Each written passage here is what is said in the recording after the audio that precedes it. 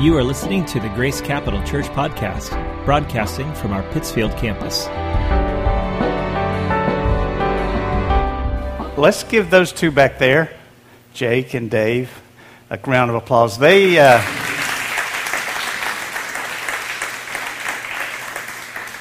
recovered from our little power glitch there pretty quick and I didn't see any panic on any faces or anything. The worship team didn't panic. So great job, guys. Thank you so much. We seem to take these guys for granted. It's not always Dave and Jake, but the sound guy and the person working the computer, they work hard. And so we need to appreciate them every week, right? Even when the power stays on, we do need to appreciate them.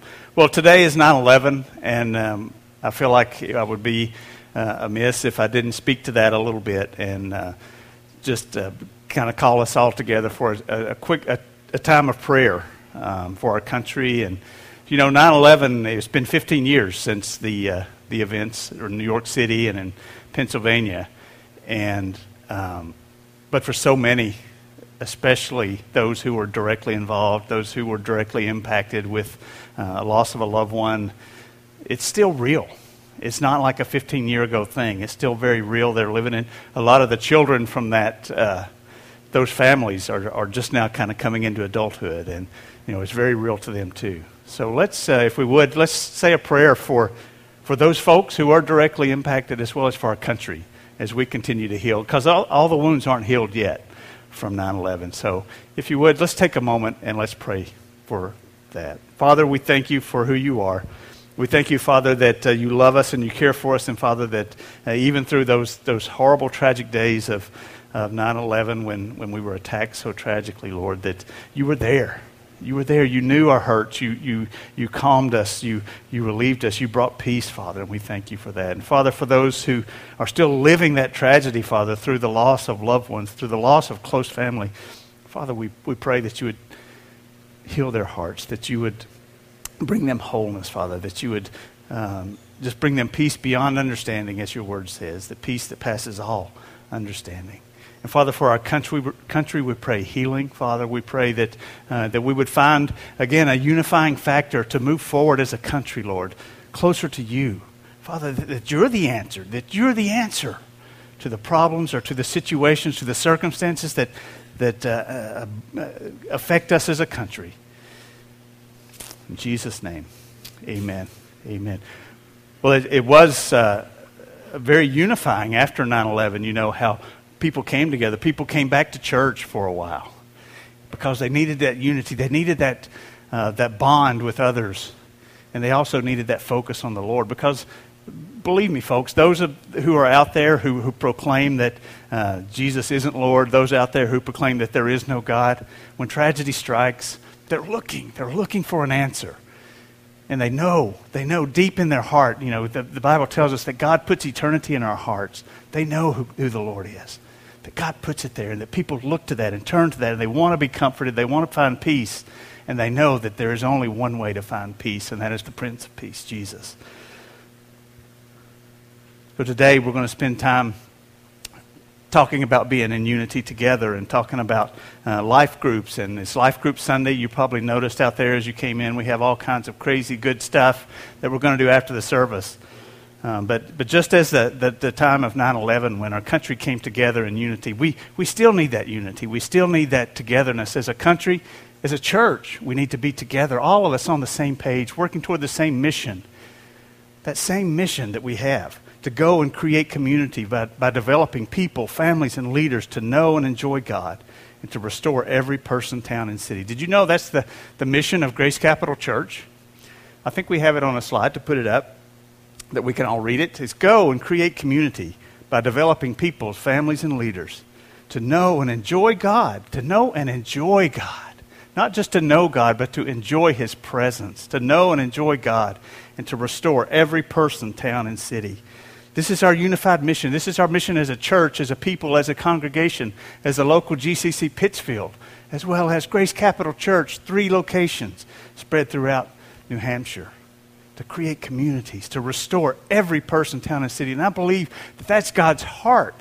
God's heart is to restore us, to restore people, to restore towns, to bring a restoration and a prosperity to people and to towns and to cities as we grow together to follow him. We need this unified mission. We need a unified approach. Now, this doesn't take away from our individual callings or our individual gifts or individual passions, this unified mission that we have, but it solidifies the vision of the fruit that we're looking for, the fruit that we want to see from our mission, the fruit of restoration of people, towns, and cities. Our life group leaders know that we're transformed when we are in community together. And as we come in community together each Sunday, it's a transformational thing. It's a thing where we grow together as we gather in small groups and life groups throughout the community too. It's a time where we grow together, a time that we love each other more. We pray for one another. We share food with one another. We care for one another. When someone is in the hospital, we care for them. We go see them. We go visit them. We make sure that their families are taken care of with meals. We hold each other accountable.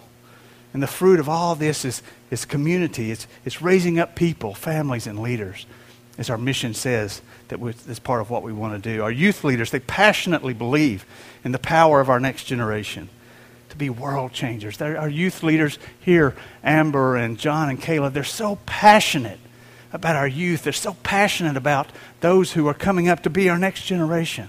They want to pour into them. Lauren is passionate about the folks down at Fitchburg State. She wants to pour into them and she wants to share the gospel with them.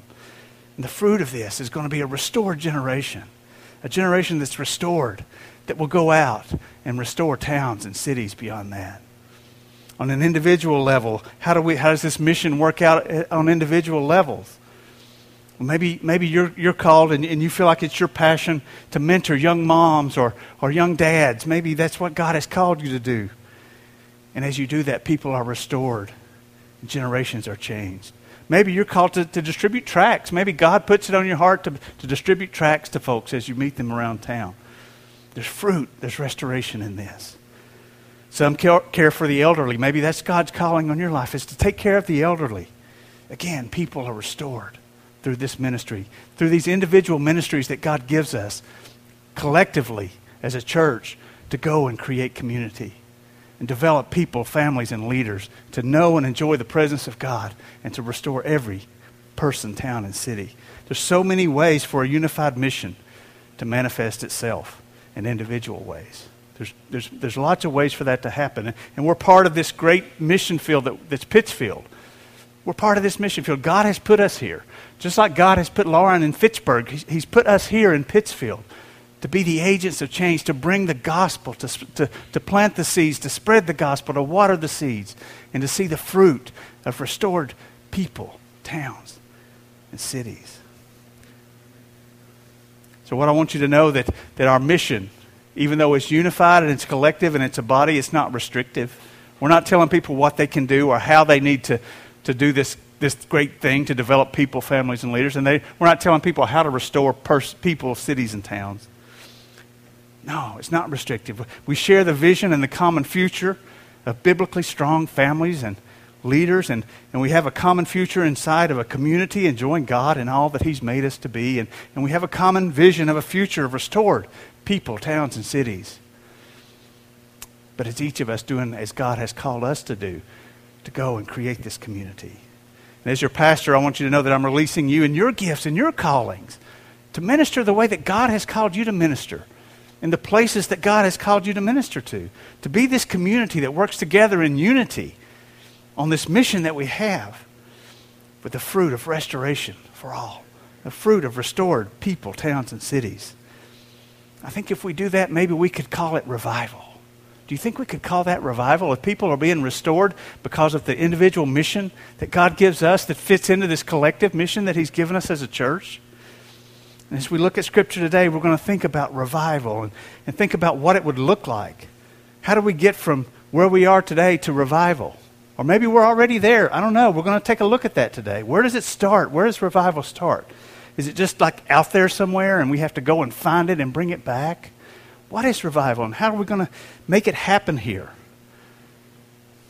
No, I believe that revival comes in our heart. Revival starts in here. Revival starts in here with me. I can't start revival in your heart. God starts revival in my heart, and He can start revival in your heart too. Revival begins in all of us when we're reawakened to Christ as the Son of God, the Son of the living God, we're reawakened to that. Then revival begins in us and in our community together. So we're going to take a look at some scripture where I think the Apostle Peter had an awakening in his heart. If it wasn't an awakening in his heart, it was a reawakening in his heart. Because it's a time when Peter discovered who Jesus was. And I believe in Peter's heart right then, revival started. And right then, people's lives started to become transformed and changed because of what happened there in Peter. So let's go to the book of Matthew, if you would turn there with me. I read out of the New King James Version most of the time, just in case. If yours doesn't match up exactly, that's okay. There's lots and lots of good versions. I'm not saying one's better than the other, but that's what I'm using today, and that's what I'll use most of the time. Matthew 16, starting in verse 13, and we'll read through verse 20. When Jesus came into the region of Caesarea Philippi, he asked his disciples, saying, "Who do men say that I, the Son of Man, am?" So they said, "Some say John the Baptist, some Elijah, and others Jeremiah or one of the prophets." He said to them, "But who do you say that I am?" Simon Peter answered and said, "You are the Christ, the Son of the living God." Jesus answered and said to him, "Blessed are you, Simon Bar-Jonah, for flesh and blood has not revealed this to you, but my Father who is in heaven. And I also say to you that you are Peter, and on this rock I will build my church, and the gates of Hades shall not prevail against it.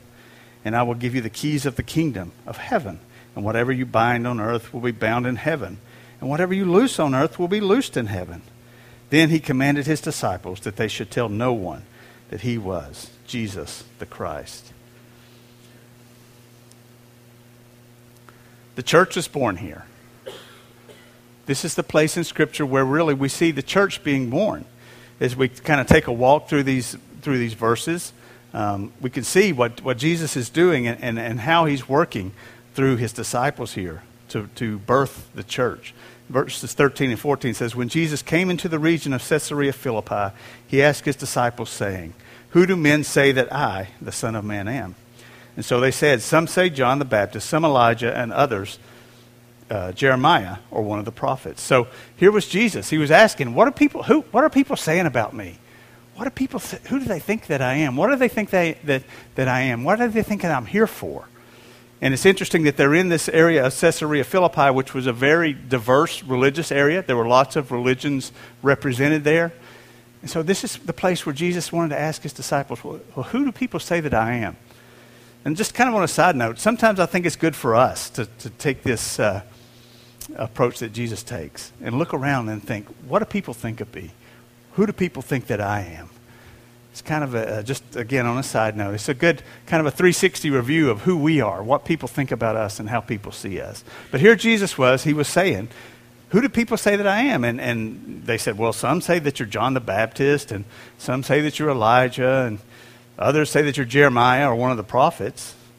Well, that's pretty vague, right? I mean, the ones who said that he was John the Baptist, didn't they know that John the Baptist was there and baptized Jesus? And how could they be the same if they were in the same place at the same time, right? So it couldn't be John the Baptist, but people were saying that that's who he was.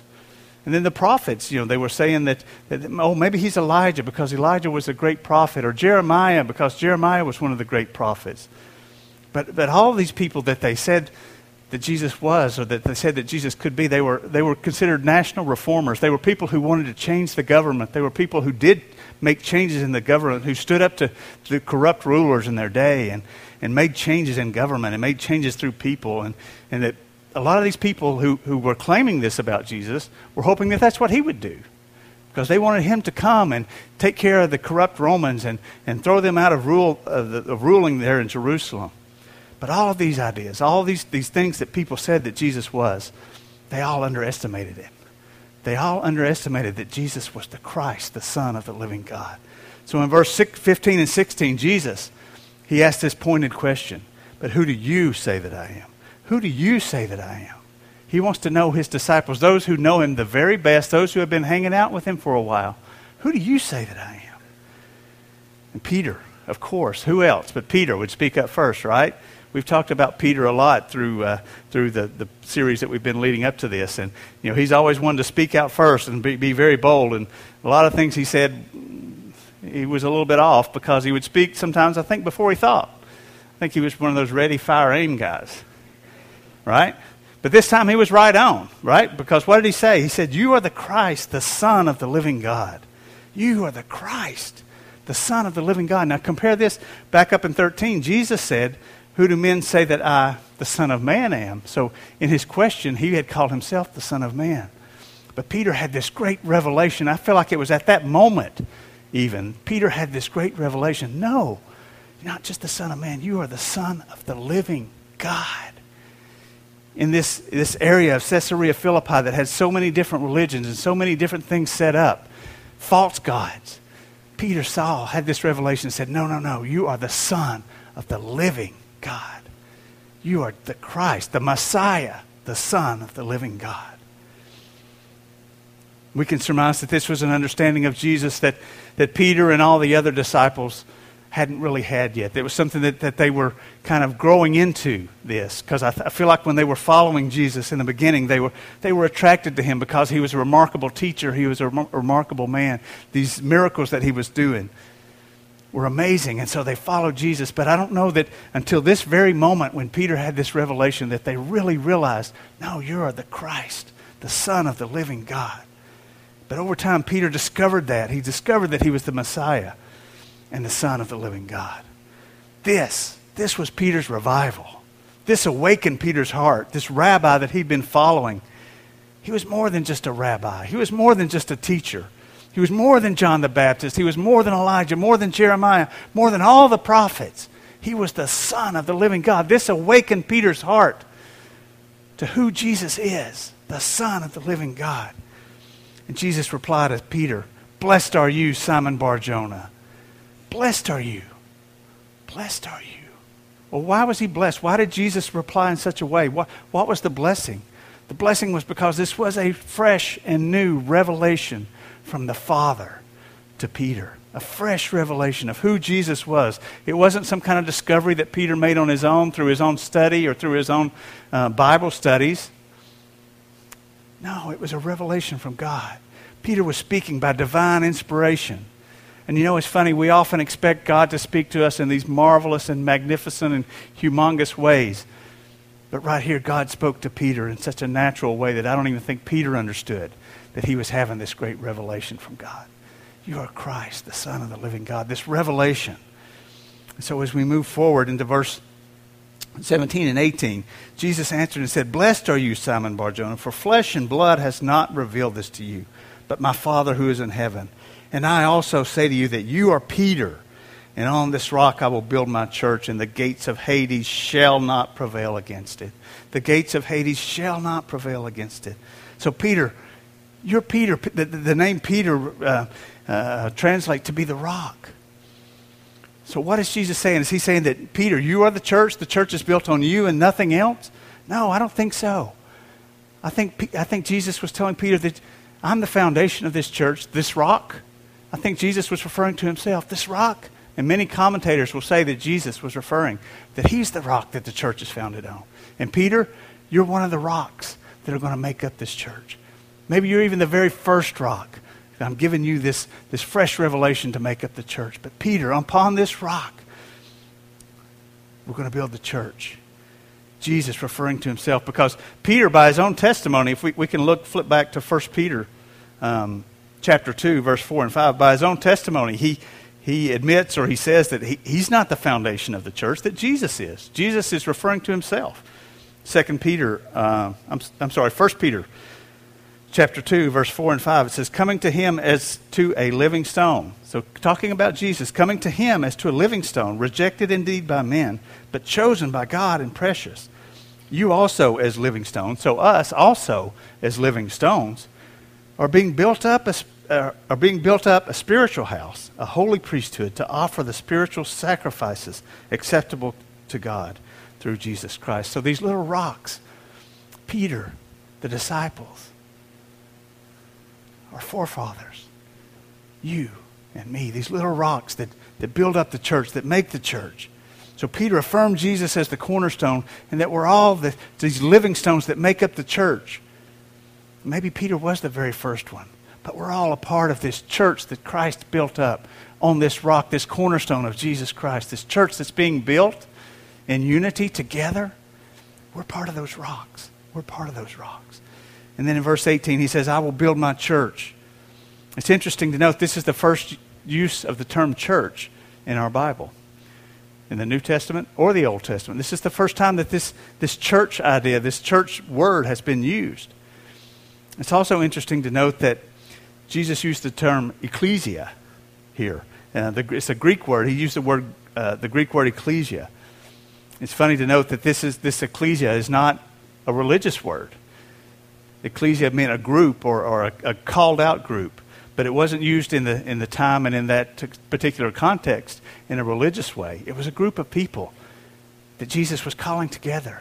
Not necessarily a religious group, not necessarily creating a religion, but creating a group of people going to be called the church, that are going to move in such a way that the gates of hell will not prevail against it. The gates of hell will not prevail against Jesus' church. Now, if you think about gates, they're not real scary, are they? You see a gate and it's not like an offensive weapon. Nobody attacks you with a gate, right? So what? The gates of Hades will not prevail against us. The darkness that the gates of Hades holds in will not prevail against the church, because the church will bring the light. The church will bring the light to the world, will bring the light to our communities. The gates of hell, who wants to prevent that light, who wants to block that light, who wants to keep people in darkness, won't be able to prevail against the church as we move out into our communities and become that light, become that freeing force that sets people free from that darkness that's hidden behind those gates that cannot prevail, that can't keep people held in. When the church is doing what the church does and finding people's freedom and setting people free from all that bondage that's holding them there, all that darkness. No, the church, the gates of hell won't prevail against us. They won't prevail against us. So this group that Jesus calls out, not a religious term, but a group of people, a group of you and me. And why in the world would Jesus turn the church over to a bunch of people like us? We're all imperfect, right? We're all imperfect. But Jesus calls us, this group, this ecclesia, to come together in unity, to be one, a group, to move forward his church, to move forward his message, to move forward the gospel. And as we do that, the gates of Hades won't have a chance. They won't have a chance to keep people hidden back in the darkness. So Jesus laid down the foundation of his church. And he promised that his church is wonderful, that his church will do well, that his church will survive, that his church will thrive. The gates of Hades will not prevail. He brings his people together in common. He says, I will build. He brings people together in commonality and community together. I will build. He builds on a firm foundation. On this rock I will build. This rock of Jesus Christ, the cornerstone. He builds something that belongs to him. Did you notice he called it my church? This is the church of Jesus that he's building. My church. And he builds it into a stronghold. A stronghold that the gates of hell, the gates of Hades will not prevail against. So Jesus, speaking of his church, this called out group gathering together in his name, it's his church, his name, standing on a solid foundation, the rock, the cornerstone, creating something that the gates of Hades will not prevail against. It will not prevail against. Gates of Hades will not prevail against the church as we do what the church is called to do. I hear often people, like I said earlier, wanting revival to come here or come there or be here or be there. Or people wanting revival to come to the United States or to New Hampshire or to Pittsfield. And yes, I want to see revival here too. And by the way, I believe it's going to be here. But it may look different. It's not out there that's going to come here. It may start here in this room. This revival, this awakening of hearts, just like Peter had this fresh revelation of who Jesus was. I believe that when we get a fresh revelation of who Jesus is, we're going to be revived. We're going to be reawakened. We're going to be changed. And when we do that as a community, as we do that together in unity, people are going to look for a word for it, and they're going to call it revival. They're going to call it a great awakening. They're going to call it something new and fresh, revival. But it begins in our hearts. There's only one way for revival to come. Which we look at this story of Jesus and Peter and the disciples, we can see that revival wasn't out there so that Jesus sent his disciples out to find revival and come back with it. No. Revival started in Peter's heart as he had this fresh revelation of who Jesus is. He was awakened to who Jesus is, the Christ, the Son of the living God. Peter's heart was awakened. And then the hearts of the other disciples were awakened right along with it. Revival started to spread as their hearts were reawakened to who Jesus is. Revival starts with a reawakened heart. You see, revival is the collective awakening or reawakening of our hearts. I'll repeat that. Revival is a collective awakening or reawakening of our hearts. When my heart is awakened to who Jesus is, then my life changes. I live differently. I'm transformed. I'm restored. And others will see that. And they will discover who Jesus is in their heart. And then we come together as a group. We're collective together corporately. Our hearts are changed. Our hearts are transformed. We're reawakened to who Jesus is. He's the Christ, the Son of the living God. We see that fresh and new. We get a fresh revelation of that. And boom, revival has started here in this place. We're all little stones that build the church. We're all little rocks that build a church. A community is a called out group. It's not a religious group, but it knows who Jesus is. It's a community of folks who know who Jesus is, who know that he is the Christ, the Messiah, the Son of the living God. We build his church. It's his church. It's not our church. We strengthen his church. And the church becomes stronger and stronger such that the gates of hell will not prevail. They will not. They cannot if we do this together. As we do this together as a group, as a community, together. So what does it mean for you and for me then? Well, I think it means a couple of things. First is we need to be sure that we aren't praying for revival out there to come here. We're not praying for something that's happening in somewhere else to come here, California or Australia or Europe or Africa, anywhere to come here. No, we're to be praying for revival of our hearts, revival inside of us. That's what we need to be praying for. And we need to be awakened, or for some of us, reawakened to who Jesus is. He's the Messiah, the Son of the living God. Revival can start here in Pittsfield. Revival, let me say it again. Revival can start here in Pittsfield. It can.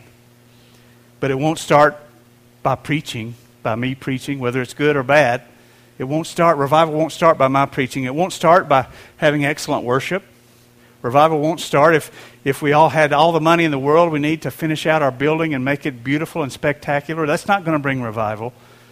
It won't start if we have the most fancy lights in the world or the best sound system or best website. Those aren't the things that are going to bring revival. It will start when we collectively as a church reawaken ourselves, reawaken our hearts to who Jesus is, realizing that he's Christ, the Son of the living God. God, you want to come up? Revival is the collective reawakening of our hearts to Jesus. My heart is reawakened. Your heart is reawakened. Someone who doesn't know Jesus yet, well, their heart isn't reawakened, but it's awakened. It's awakened to who he is. The collectively, it's a movement of us, people. And then people, they're not going to know what to do, so they're going to call it a revival. But it's really us having this revelation that Peter had. No, you're Christ, the Son of the living God. And we'll share that with people. We'll share that fresh revelation we have with people by telling them, by living our lives in such a way that we know that Jesus is the Christ, the Son of the living God. And then things change. Then this awakening begins. This awakening that began in my heart, this awakening that begins in your heart, it starts to spread. And there's an awakening that begins in our community, individually, one by one. This fresh, new awakening, this fresh revelation of who Jesus is. You know, our country's going to go through a time of change because we're going to have a new president. One way or the other, it's going to be a totally new president. What a time for a reawakening. What a time for our hearts to be reawakened to who Jesus is. That He is the Christ, the Son of the living God. That we don't need to depend on Donald Trump. We don't need to depend on Hillary Clinton. We need to depend on Jesus Christ, the Son of the living God. That's our hope. That's where revival is going to start. That's where things are going to be changed. And we have to do this in our own hearts, and then we do it collectively. And then people are going to call it revival. They're going to call it the next great awakening. And they're going to say, how in the world did it start in this little bitty place? Pittsfield, New Hampshire. There's nothing there. There's no superstars there. There's no spectacular things there. No, but there are people who know Jesus. There are people who say, that's Jesus Christ, and He's the Son of the living God. I follow Him. I find my hope in Him. He can restore people. He can restore towns. He can restore cities. Jesus Christ, the Son of the living God. The collective reawakening of hearts forms this ecclesia, this group, just like Jesus said it would. It forms this group of followers who share Jesus' mission together. Together, we are better together, guys. Do you ever think that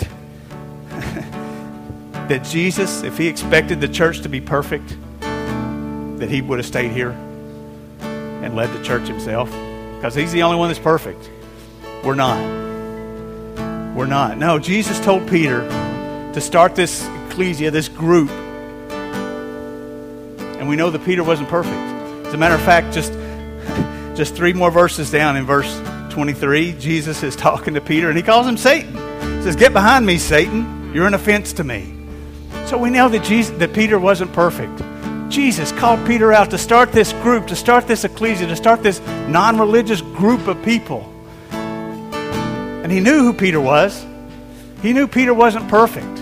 But He called him to do this, to start this, to be this first stone, and to gather more stones and build this church. And as He did it, He knew that the gates of Hades wouldn't prevail. He knew that they wouldn't. Generations later, Jesus, He's still using this same plan of imperfect people that come together in groups and form a church. We aren't perfect. I'm here to tell you that as your pastor, as your leader, I'm not perfect. I'm way, way far from it. Pastor Kathy, she's not even perfect. She's close. No, but we're not perfect. Jesus put this group of us together, a bunch of imperfect people, to become His church. To become His church. Look at the person beside you and say, you're not perfect. And then look at them again and say, neither am I. None of us are. None of us are perfect. God chose the church led by imperfect people like the Apostle Peter and like you and like me. He chose this church as a mechanism to spread the good news, His gospel. Why? Why did He choose it to do it this way? I don't know. If I were Jesus, I might have chosen a different way, because we really, really, really are far from perfect, huh? But that's what He did. So once our hearts are reawakened, once we get this fresh revelation of who Jesus is, we need to be committed to this. We need to commit together to be a part of this called out group. We need to commit together to be part of this called out group. We need to commit together, all of us, together to be a part of this called out group. Commit to it, to love it, to be part of making it thrive. And how do we do this? What does it look like? What does it look like to commit together to make this happen? Once we get this fresh revelation of who Jesus is, it looks like commitment, a commitment to be part of something that's bigger than ourselves. Maybe you're the one who has the mission, the vision, the God-given passion to go and help the elderly or to mentor young moms. And go and do that. But it's bigger than that. It's bigger than all of our individual lives together. It's bigger than that. It's the church of Jesus Christ. It looks like a commitment to be a part of something that isn't perfect. But it's the only way that Jesus gave us to spread His gospel. church, this ecclesia. It looks like a commitment to love each other. To love each other in spite of our shortcomings, in spite of our failures. To love each other, to care for each other, to lift each other up, to expect the best out of each other. That right there is world-changing to so many out there. No, I know them. They're part of my group. They're part of my ecclesia. No, they didn't mean to hurt anybody. They didn't mean anything harm. I know who they are. I'm going to lift them up because I believe in them. Together, it looks like a commitment to give. To give to the greater good, to the greater a church, bigger than who we are, bigger than us as individuals. To give, to be generous with our time and our money and our efforts. To give. It looks like a commitment to forgive one another. When we hurt one another, when we hurt a feeling, to forgive one another. Because when we learn to forgive, we learn to love each other more. And I can tell you right now that there are going to be days where you need to forgive me because I'm probably going to hurt your feelings at some point. I'm not going to do it on purpose, but I would ask your forgiveness. By the same token, I'll forgive you if you hurt my feelings. Forgiveness. Together, this commitment that we have to one another. And when we do this, our hearts are awakened. Awakening our hearts to be committed to this ecclesia, this group that we're a part of, this group that God has called us to be a part of here in Pittsfield, New Hampshire. What if Jesus is waiting for someone in Pittsfield to come together and reawaken their hearts, to reawaken their lives together so that revival can begin here? A revival that doesn't just sweep around Pittsfield, but sweeps around our country and the world. A revival, a great awakening. A great awakening. So for all of us, I'd like to spend a moment and pray, and then the worship team's going to lead us in a song. But I want to pray for an awakening. And if you would stand, even as we pray, and as you're asking God for a reawakening in your heart, a fresh revelation of who He is, just lift your hands. Lift your hands and open your palms toward heaven. Say, Dear Lord Jesus, reawaken my heart. Show me who You are. The Christ, the Son of the living God. Reawaken my heart. Father, as we reawaken our hearts, Father, call us together, committed to one another, Father. Committed to You first, but committed to one another. To love one another, to care for one another, to be together with one another, to share with one another, to forgive one another. Reawaken our hearts, Lord. Reawaken our hearts.